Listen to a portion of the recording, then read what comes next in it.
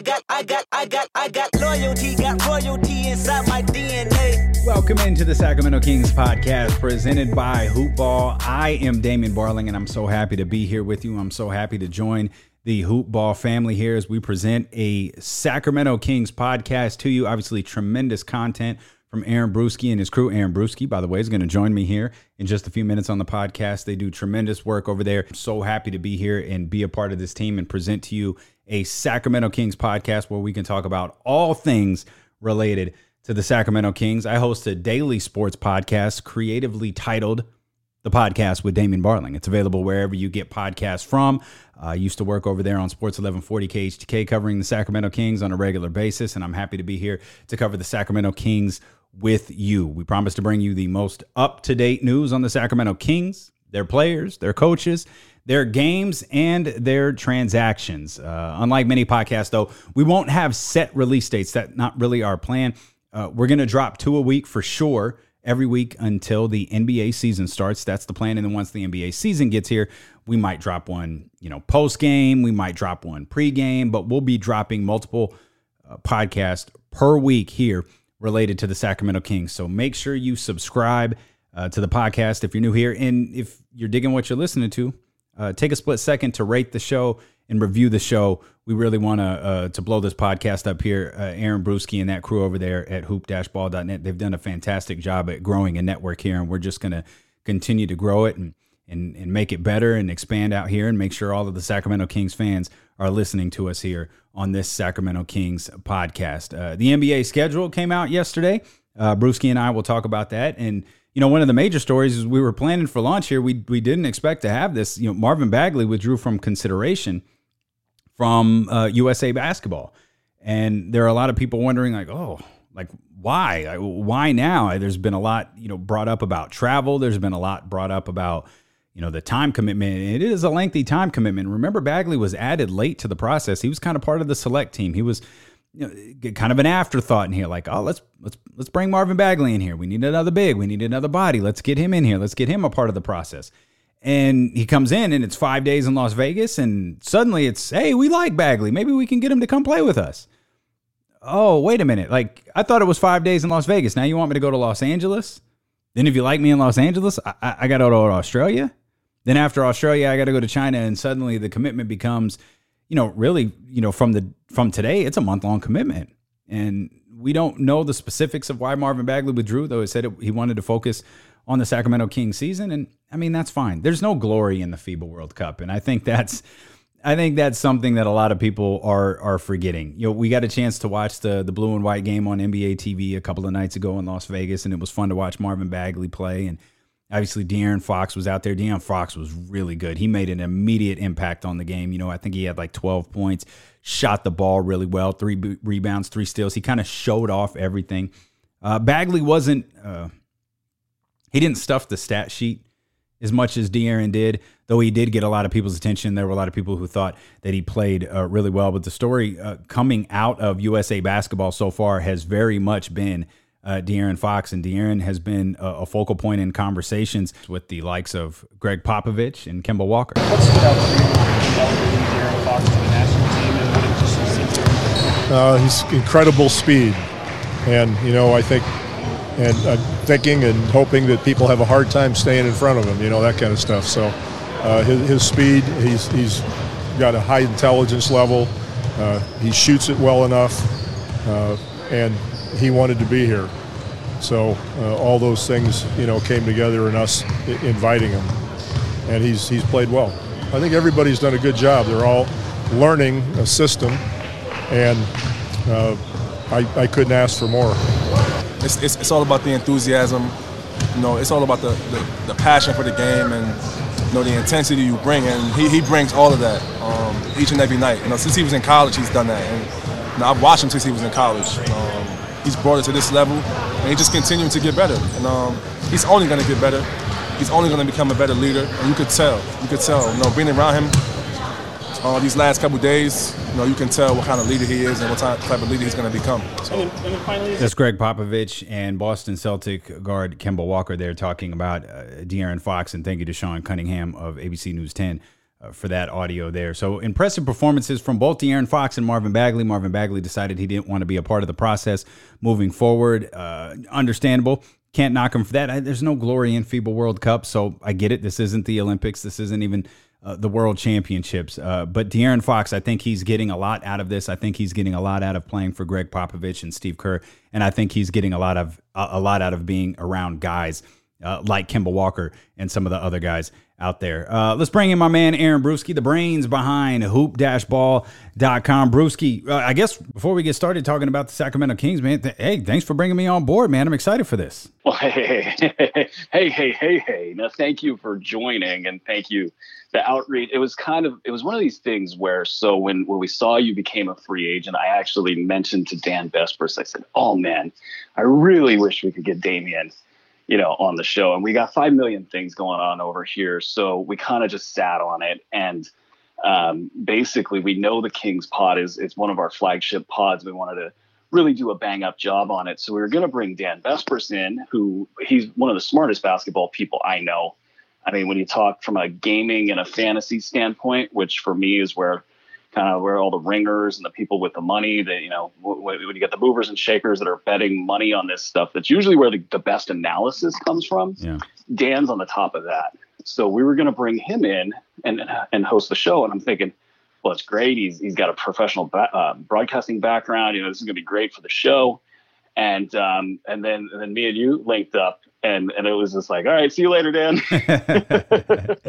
Yeah, and it was, I've always I love this opportunity because I never had like a really strong connection with Kings fans because of the station that I worked at. I felt like there was enough of that, so I tried to take it in a different approach, and not necessarily an approach that was negative towards the Kings, but an approach where the radio show was kind of less about the Kings. And when the Kings were the primary topic, we would make sure that they were covered, but we would cover the national stories and other stories and things that we found interesting. And if you wanted to talk about the Kings for 3 or 4 hours a day, you knew where to find that. So this is cool for me to have a platform now where we can have a connection with such an amazingly loyal fan base. So I'm really excited about this. And one of the things that I've really enjoyed, I've kind of had this ability as long as I've been covering the Kings is we're very open here. I feel like we do a good job of covering the team in a way where we're completely honest.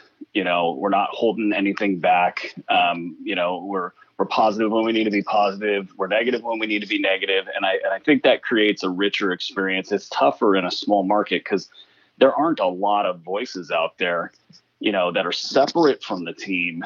If you're working with the team in some capacity, it's really tough to just turn around and be like, that move sucked. Yeah. Yeah. It's a balancing act. So we've had great success, I think, being able to just sort of weigh in on stuff like that. And it gives us a little bit of credibility. I think when the team is in my opinion, I think the team is really poised to take a big step forward. Those words, they ring a little bit more true if, when things weren't going so well, you're also out there sort of saying things aren't going so well. So I've enjoyed the format. Big thanks to Christian Villery for running the show for a year. I thought he did a great job, and I've really just enjoyed the Kings pod here at Hoop Ball in general. So now we take it to the next level. Let's do that, and let's actually start there. We'll get to USA basketball and Marvin Bagley, and the schedule just came out. It came out yesterday, but you mentioned you think this team is poised for a big step forward. Let's get what is your assessment here on the Sacramento Kings a couple of months before training camp gets underway? Okay, so it's kind of two different things. On one hand, they really added a lot of talent in the offseason. So by almost any measure, you got to just say that's a great job. And now the question is, what are they going to do with this talent? And then the biggest $1 million question that's really flown underneath the radar, because it's been the dog days of summer, there hasn't been a lot that's been talked about, is what's going to happen with Luke Walton. Because, Dave Yeager, whatever you had to say about him, good or bad, with the continuity he would have brought into this season, I think that you would have expected something similar to what we've seen in the past. And with this talent all growing up and getting, really, really dangerous, I think you would have pretty high expectations with Dave Yeager at the wheel. Now you bring in Luke Walton. He has off the court stuff going on in LA. prior to LeBron coming to town, there were a lot of question marks about what he was doing on the floor. And granted, he was a rookie coach, and personnel wise, he had a lot of young players, and we can dive into that however you'd like to dive into that. But he's the big variable right now. So he has to not only bring his system and fit with this new personnel, but he now has too many players. The Kings actually have too many players and not enough minutes, and that's always bad for a team. So how does he manage all of that and all of the other things that are going on in that bucket? So that's what I'm watching for this year. But talent-wise, they got a lot of talent, and they have a lot of configurations that are really hard to defend. They'll have advantages on both offense and defense. And if they want to crank up the pace game, that's a third advantage that's probably as dangerous as anything else. It felt like Davey, and I could be, out of place in saying this. I'm just the perception I think was that maybe Dave Yeager is not the best people person, maybe not the best players coach to use that term. Is it as simple as Luke Walton steps in? Because I personally, you mentioned the Luke Walton version of the Lakers, the young Lakers. I thought they were making steps to be a really good basketball team. And there was a time where, looking back during not last season, but the season prior, where that season ended, and you're looking at the Sacramento Kings going, if they wind up like this year's version of the Los Angeles Lakers next year, I'd be really, really happy. Now, obviously, the complexion of the Lakers completely changed. We saw what the Sacramento Kings were able to do last year, and now Luke Walton enters the mix. Could it just be a simple thing of he can relate to these young guys a little bit better? We know he has an offensive scheme that is appealing to young players. Is it just simply being able to relate to them better? Well, I think you're nailing it on the Dave Yeager postmortem. Even just dealing with the media, you could go a long way with, not completely blowing somebody out of the water for a bad question. Yeah. You can go a long way by just being, I think, kind of like friendly and transparent to the degree that you can be. Everybody will look at Steve Kerr as probably, one of the better examples, pardon me, of in the media, just making people feel welcome and sort of massaging your message through those channels. But there was a lot of internal strife that we've all talked about over the last year. And I'm sure that added a lot of stress. The way he kind of came into the organization, the shotgun marriage, I think that also played a role into things. But when you pivot to Luke Walton, who Vlade Divac, this is his guy. He's they're pretty connected there. That personal sort of improvement with the players, I think, will be sort of the pro in Luke Walton's favor. When we dive down into the details of that prior team, before LeBron, which is exactly where everybody should be looking, Walton did a good job kind of globally. I think when you dive down into those details, the folks that were really deep into the Lakers film those days, they kind of came back with the same sort of, sort of maybe over gambling on defense. In-game substitutions were weird. He benched Julius Randle for an entire season, benched Brook Lopez for an entire season, and everybody sort of scratched their head wondering why. Their defensive schemes sort of funneled action in a way that wasn't complementary. Offensively, they ran a lot. So that was that, and that is the number one thing on my list for the Sacramento Kings this season. Mm-hmm. They have to keep that identity. But when they weren't running, they devolved into a lot of isolation with Brandon Ingram and Julius Randle, and not a lot of movement off the ball. And you had a lot of weird pieces of that team too. You had Kentavious Caldwell-Pope jacking up probably like 12, 13, 14 shots per game on a $20 million deal. Nobody knows how he keeps getting. So weird stuff. Clutch Sports. I'm sorry. Yeah, exactly. So, and then the following season, you have everything with LeBron and Rondo. You can't even really measure that stuff. I hated that. It was a mess. Yeah, I hated it. It felt like there were like 3 or 4 different versions of the Lakers on one Lakers team. Like there was LeBron, and then there were the old guys, and then there were the young guys that were there before. And it's just like, okay, we know who wins this. It's just how many of these guys from these separate groups are you going to get to merge with the guy who wins? And it's just, and even the hiring process for Frank Vogel is just like, come on, guys, this is such a mess. But we'll save that for the Hoop Dash Ball Lakers podcast. And you mentioned, you were talking about Luke Walton and the scheme that they were running and bringing over, kind of running with the Sacramento Kings. And obviously that's what they were famous for last year. That's what got the national media's attention, was their pace of play. It's obviously what got Dwayne Wade's attention, and Eric Spoelstra and Greg Popovich, and the number of people who were praising the Sacramento Kings in the way that they played last year. And how do, you obviously have Luke Walton as the wild card, as you mentioned as we started this conversation. But what about the new acquisitions that they got? Because every coach always says, I'm going to run, we're going to play with pace, we're going to do this, and we're going to do that. And it doesn't always fit the roster that they have. Running fit the roster that the Sacramento Kings have. How much do guys like Dwayne Dedmon and Trevor Ariza and these new guys fit into that type of scheme?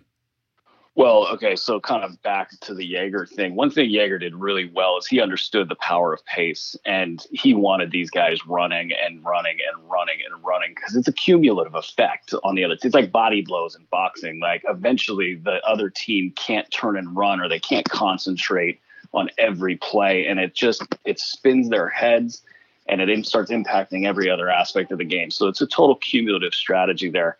Jaeger was all for it. Now Walton's going to like that, and that's going to be part of his MO. But there's some technical aspects to it that are really, really important. For example, like Buddy Hield had to come back and rebound a lot, and both him and Fox were really good at grabbing and going and pitching the ball ahead.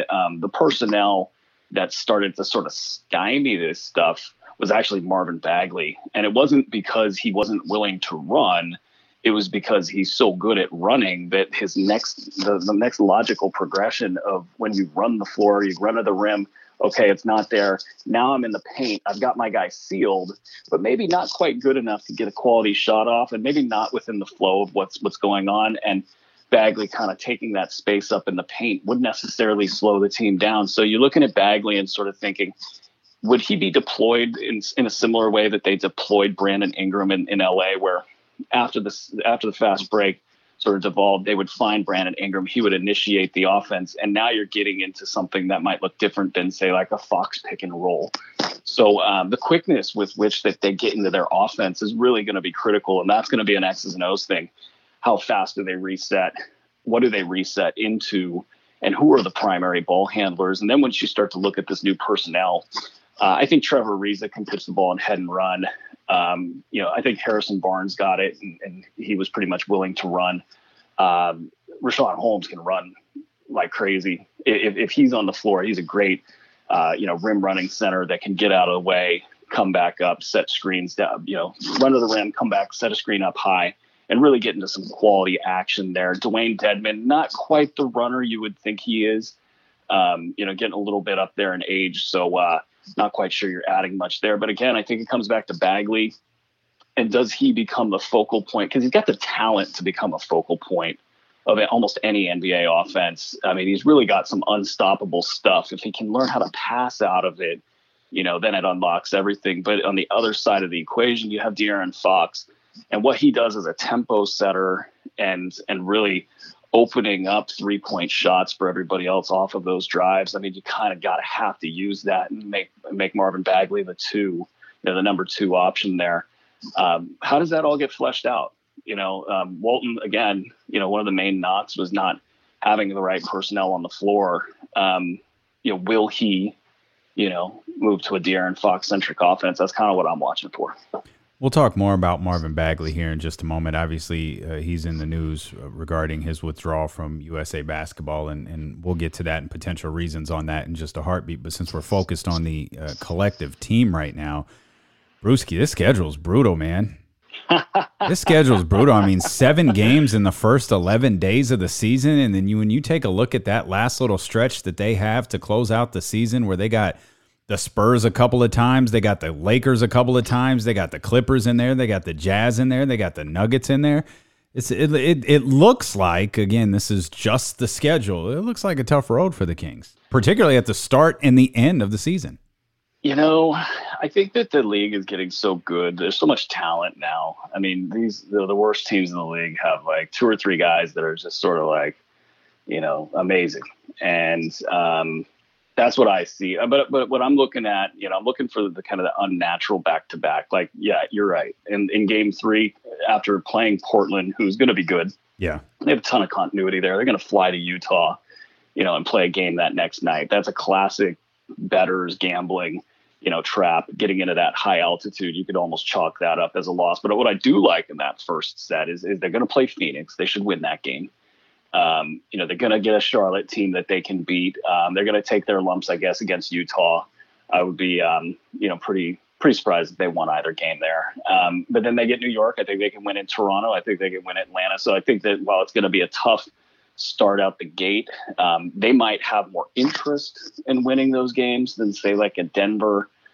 As much continuity as Portland has, they have played a lot of games, that whole group. So they might not be, firing on all cylinders. So I think they could sneak up on teams. But looking through the entire schedule, I did not see many of those, these tough back-to-backs. And then I know a lot of folks are talking about April. Yeah. Really, that just kind of comes down to who's in it and what the seeding is. So hopefully, it is going to be tough, but, hopefully some of those teams are taking some time off. But I went and I did a little unofficial win-loss count in that schedule. I got a pretty high number. Okay. For the Kings. Yeah. I don't know what Vegas is saying right now. I forget. I've seen several, but most of them are actually lower than the 39 total last year. I think I've seen as low as 35. This probably wasn't Vegas, but I think I saw as low as 35. I think I've seen 37 or 38, somewhere around there. Yeah. I have 41 conservatively. 41. And okay. That's better than last year. And I'm assuming that that's not good enough to make the playoffs. I don't think so. Not in the West this year. But I mean, that's a conservative number, and I wouldn't expect them to dip below that unless there are some serious logjam issues in the rotation, or if there's some serious playing time or coaching issues, or something happens that's really, really weird. And I think they have a lot of upside beyond that number. It's the potential to field a lineup where you have Fox and Hield. And then, we could kind of just forget about the small forward position there for a second. Bagley, and I always kind of gravitate to Rashawn Holmes because I think defensively, if you're strong there and you can get out on the fast break because of stops and really take advantage of what the Kings do best. I mean, those two, they can control the paint against most teams. They might struggle against a Joel Embiid or some of these bigger centers out there, but laterally they can fly. Vertically they can fly. A lot of people don't know about Holmes is he's one of the better pick and roll defenders in the entire league as far as, elite players when they would come across his path in the pick and roll, these guys like Steph Curry and, whatever combination they were running out there, they would just sort of look at him and say, nah, we'll just go pick on somebody else because it's not even worth it going against you. And, so that with the configurations the Kings can put together, I think they can beat high end teams. And especially if those high-end teams aren't taking them seriously. So I wouldn't be shocked if they won 45, 46 games. See, but that's the thing. I don't feel like they're going to sneak up on anyone this year. I don't feel like, to play into what you just said, teams not taking them seriously. Maybe that happened last year. I don't think that's going to happen this year. And I don't want to say You're teams probably right. I don't know that they're up for the Sacramento Kings, but they're not catching anyone off guard.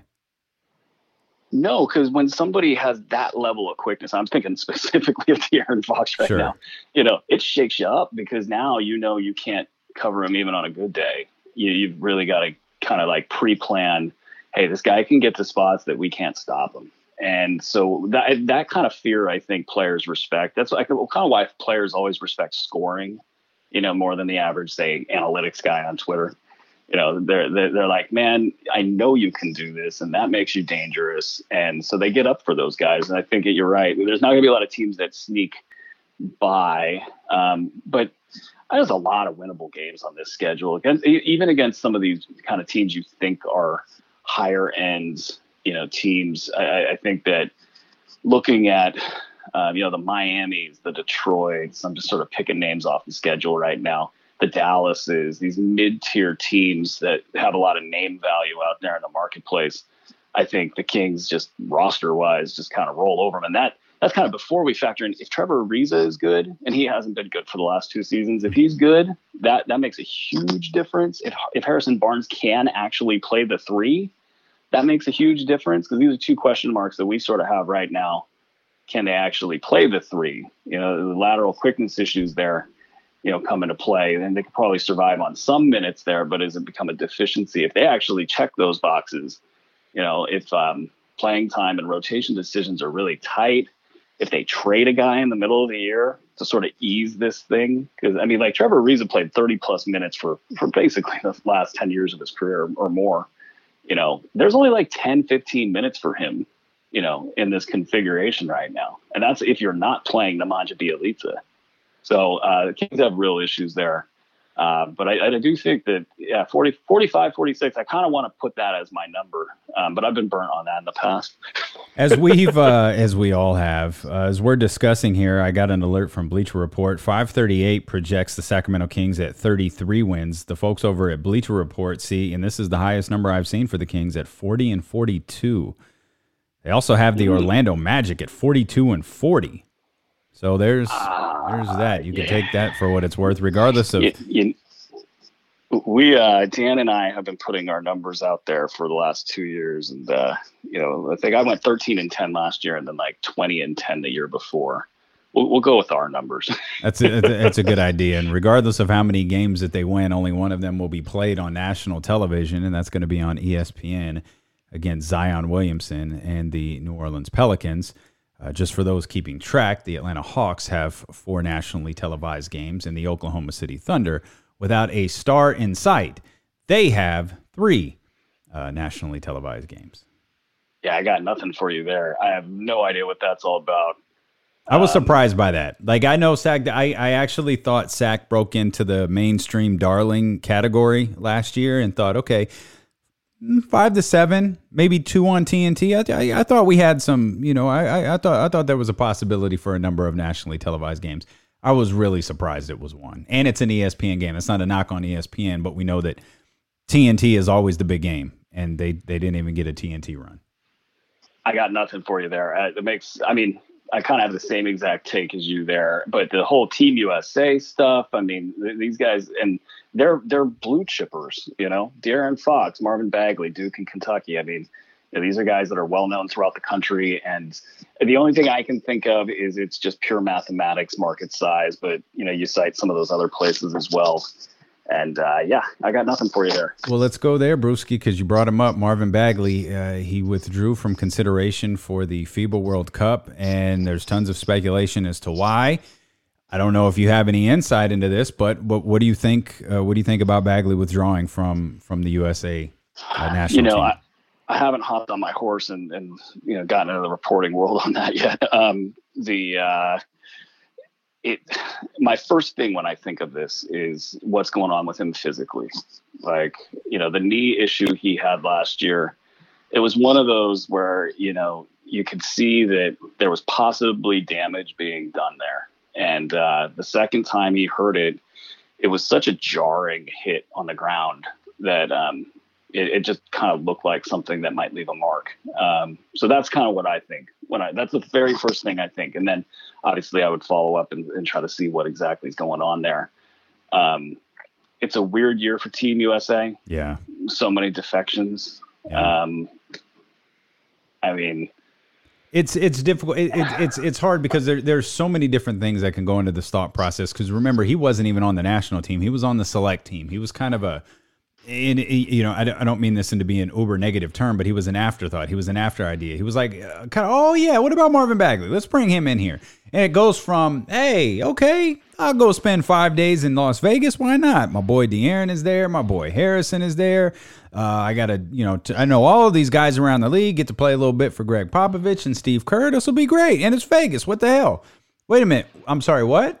Oh, I did good. Oh, thanks, man. Wait, I'm sorry. What? You want me to Australia? I'm sorry. Wait a minute. I might have to commit to this till September 15th. I had a vacation planned next week, man. I'm going to have to holler at y'all because I didn't expect this. Yeah, this year is it's a bad year for that. I think a lot of teams now have a chance at an NBA title as well. A lot of teams are really close to figuring out what they are. And those are the kinds of years that you really want to hunker down and get in there and, work out and try to figure out exactly where you stand. And especially with Bagley, I mean, what are they going to do with him? Are they going to make him a focal point? We don't know. He better be, because that was one of my beefs with Dave Yeager last year. You can have your thing with, well, Dave Yeager doesn't play rookies. It was a conversation we had on the radio a number of times. It's not what Dave Yeager does. And it's like, yo, when Marvin Bagley plays 30 minutes, man, he's like 22-12. Like, you've been waiting for a guy to be DeMarcus Cousins. Okay, you have him. But I know, it was a constant conversation about it's not who starts, it's who finishes. It's not about him starting. Look at the number of minutes he's playing. I could be wrong, but I think if you ask Marvin Bagley, like, hey, you're playing 30 minutes. Yeah, but I'm not starting. I think that would probably come up. I think it also came back to where the frustration lied. It came back to, like, who's playing ahead of me? Right. You know? And that, I think there was a lot of analytics that pointed towards putting the Manja elites on the floor to spread the floor for De'Aaron Fox. But I don't think that worked out at all. No. So Bagley, he needed to be on the floor. It just for him, though, if he's going to be that guy, he's really got to learn how to pass, because last year he had extreme tunnel vision. And I know that had to frustrate not just Dave Yeager, but his teammates. And really, when they put in Bagley and Harry Giles mid-season and really kind of let them go, the team lost that thing that made them, that team that people were afraid of for the first half of the season. Sort of kind of wondering how good can these guys be? We don't know. They're just so fast. That went away. Playing with pace is not just running. It's not athletic, ability. It's just an attitude, and it's a quickness of mind that is really fatiguing. So if you have that and you can constantly do that, you can really put the other team on their heels. When the rookies came in, they kind of catch the rebound. Harry would like to do the one-handed rebound catch and sort of kind of like show it off a little bit, and you can see Dave Yeager go, "Come on, let's go!" Yeah, and those kinds of, for young players, that's the little things that are hard to learn. So with Marvin, will he have passing ability? And then, he's such a great one-on-one player. I mean, you can have a good thing in one hand where he's just completely dominant, but what does that do to the tempo of the team? It's just a fascinating question we'll see play out. I believe where the Sacramento Kings go, and this is far from a hot take, and this is obviously why I get paid major bucks to not be on the radio and do a podcast, but what the Kings do is it's centered around De'Aaron Fox. I mean, everything that they do is centered around De'Aaron Fox, and you're seeing praise being heaped up on him from guys like Kyle Lowry and from Greg Popovich and Steve Kerr and all of the guys he's spending time with at USA. And, I was thinking about this. We know when 2020 rolls around, if James Harden wants to play and win an Olympic gold medal, he's going to. Same with LeBron and Russell Westbrook and Chris Paul and all those guys with that level of talent and that level of clout. And with all of that said, should things go USA's way and they wind up winning the FIBA World Cup, as everyone believes that they should, on September 15th, and De'Aaron Fox is a part of that team, you think De'Aaron Fox is an Olympian next year? I would think, I'm going to go, yeah. And I just, man, what they did last year, him and Buddy Hield. Yeah. And I have a hard time calling De'Aaron Fox the best player on this team when Buddy Hield's there. It's really close between the two of them. I'm fine with that. Like, I'm completely fine with that. But I still think, like you talked about pace earlier, I think all of that is dictated and all of that was done by Dave Yeager last year because of De'Aaron. Sure. Yeah. And another credit to Dave Yeager, who I was as hard on as anybody for the prior season of Zach Randolph ball. But, like, he really recognized it and said, okay, we're all in on this. And when I heard initial reports that they were going to be running, for one, I thought Zach Randolph might play. So I was like, yeah, you're not going to get that guy to run at all. But they went all in on it, and it is the defining characteristic of the Sacramento Kings. So that's the tiebreaker between those two for me right now. But when you look at them in comparison to the other backcourts in the NBA, I think, last year, yes, Damian Lillard went supersonic in the playoffs and did what he did, and sort of kind of restaked his claim. And CJ McCollum played a lot better in the playoffs as well. I had Fox and Hield ahead of them as the third best backcourt in the league. And when you when you look at what that's going to look like this season, I think they still have huge leap potential. If De'Aaron starts hitting that little step back three that he's been working on, and I mean, when you have to defend against that, that's just going to open up so much more.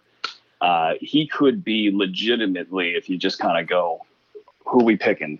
He could actually have the talent to be on that team just straight up. But if he goes in there and he does what you say and wins a gold, I think he does make that team. Yeah, there's not going to be a lot of guys on this national team. They're going to be on the Olympic team next year because of what we just laid out. There are a lot of guys who there's no prestige in the FIBA World Cup. Like there's prestige in Olympic gold medals. So if LeBron wants to win another one, they're going to allow him to. If James Harden does, Russell Westbrook and all of those guys. But if they're going to keep some of them around from this 45-day stretch, there's a good chance, in my opinion, especially if they win, it's going to be De'Aaron Fox. You brought up Bagley Hield. In the business, Brewski, as I know you're so familiar with, this is called a tease. This is about to be an epic tease right now because it's going to stretch over the next 3 or 4 shows. But one of the things that I wanted to talk about before I knew, the schedule was going to come out, before we knew about the Bagley situation with USA Basketball, as we were structuring a show around here, as we were getting ready to launch this new version of the podcast, was around Buddy Hield. And you mentioned Dame Lillard. Well, Dame Lillard's right-hand man is CJ McCollum. CJ McCollum just got a contract extension. And the first thing I saw when I saw CJ is, what's Buddy worth? And that's what I want to talk about the next time we get together, man, is what Buddy's contract is going to be worth, man. But we're going to wrap up here. Thanks again, man, for letting me be a part of this Sacramento Kings podcast here on Hoopball, man. I'm excited to be a part of the team. I'm so happy to have you. We're going to have a great season here. I can't wait to be on the show a whole bunch and really just blow it out. And for folks who haven't been to Hoopball yet, you're going to see already, that we've already released a lot of great updates to the website, and things are just growing like a weed over there. So we're excited, not just about the Kings, but everybody else, but especially about the Kings. Aaron Brewski, hoop-ball.com. Fun conversation there. I think we touched on everything regarding the schedule. I mean, there's really only so much that you could talk about. As many of you know, the season opens, as many of you know, as all of you know, you're Sacramento Kings fans. You know that the season opens up on October 23rd in Phoenix. You know that the season opens up at the Golden One Center on October 25th against the Portland Trailblazers, and I think they do have a rough stretch. I'm really intrigued by Portland. Like, we know how good Dame Lillard is, and we know how good CJ McCollum is. When you talk about continuity, the word that Brewski used several times during our conversation, man, Portland has it, Denver has it, Utah has it. Those are 3 teams that they're playing right at the beginning of the season. They're on the road for 3, and they've got 4 of the next 5 on the road. So they're tested. They're really road tested at the beginning of the season, and then again at the end. The Celtics are coming to the Golden One Center on November 19th. I'm positive I'm the only person who cares about that, but I did write that down in my notes. They actually play the Celtics both times in a span of 7 days. Again, I understand I'm probably the only person who cares about that, but it is in my notes, and I thought I'd bring it to your attention. So there you go, 13 back-to-backs for the Sacramento Kings. The longest road trip is a 5-game, 10-day road trip in January. They'll go through Utah, Miami, Detroit, Chicago, Minnesota. Minnesota's an interesting one. I'm not buying Minnesota at all. They had the year that they made the playoffs. They had the year that they broke their playoff, drought. And they didn't make the playoffs last year. They obviously dealt with the Jimmy Butler thing. They obviously dealt with a number of things. I'm not interested. You can't convince me on them yet. I know they got talent there, but I'm not convinced. Then what's really funny about this trip is that it concludes. They come home. They play Oklahoma City, who I think is significantly better than anyone has given them credit for. Competing for the playoffs, probably not. But winning 10 games or 15 games or even 20 games, I don't think so. I think OKC is in the 35 win range. Like, I think they're a lot better than people are giving them credit for. And the Sacramento Kings are going to come home from that long road trip. They're going to play the Thunder, and then they're going to go back on the road and play the Los Angeles Clippers the next night. So that's the stretch that the Sacramento Kings have in February. They have another stretch where they play 6 of 7 games on the road. It looked really bad when I saw it at first. I was like, man, what a odd time to send them home. And then I realized that home game is actually the first game after the All-Star break. So they're going to spend the time right before the All-Star break on the road. They're going to come back. They're going to play the one game at home, and then they're going to hit the road again for another lengthy stretch. And as we talked about the one national televised game, I didn't get that. I thought the Kings would be significantly more of a media darling than one national TV game and then an ESPN game at that. Not even a TNT game? Come on, man. Really? No TNT? No love? Appreciate you for tuning in, man. Really hope that you dug this. If you did like it, please hit the subscribe button. If you have a couple of seconds, rate and review. If you ever listen to the podcast with Damian Barling, and if you haven't, search it here on the same podcast platform that you're listening to this one on. Go check it out, man. Rate and review these shows. It helps them increase. It increases the algorithm and gets noticed more on iTunes and Spotify and all of these different podcast platforms. So go check it out. Check out my daily podcast, the podcast with Damian Barling. Again, it is available anywhere that you get podcasts from. We'll be back multiple times a week. We really don't have set release dates for this Kings podcast. Our plan is we're going to drop 2 a week every week until the season starts. And then once the season gets here, maybe we'll just drop a couple after, we'll drop one after games. It could be 3 a week, 4 a week.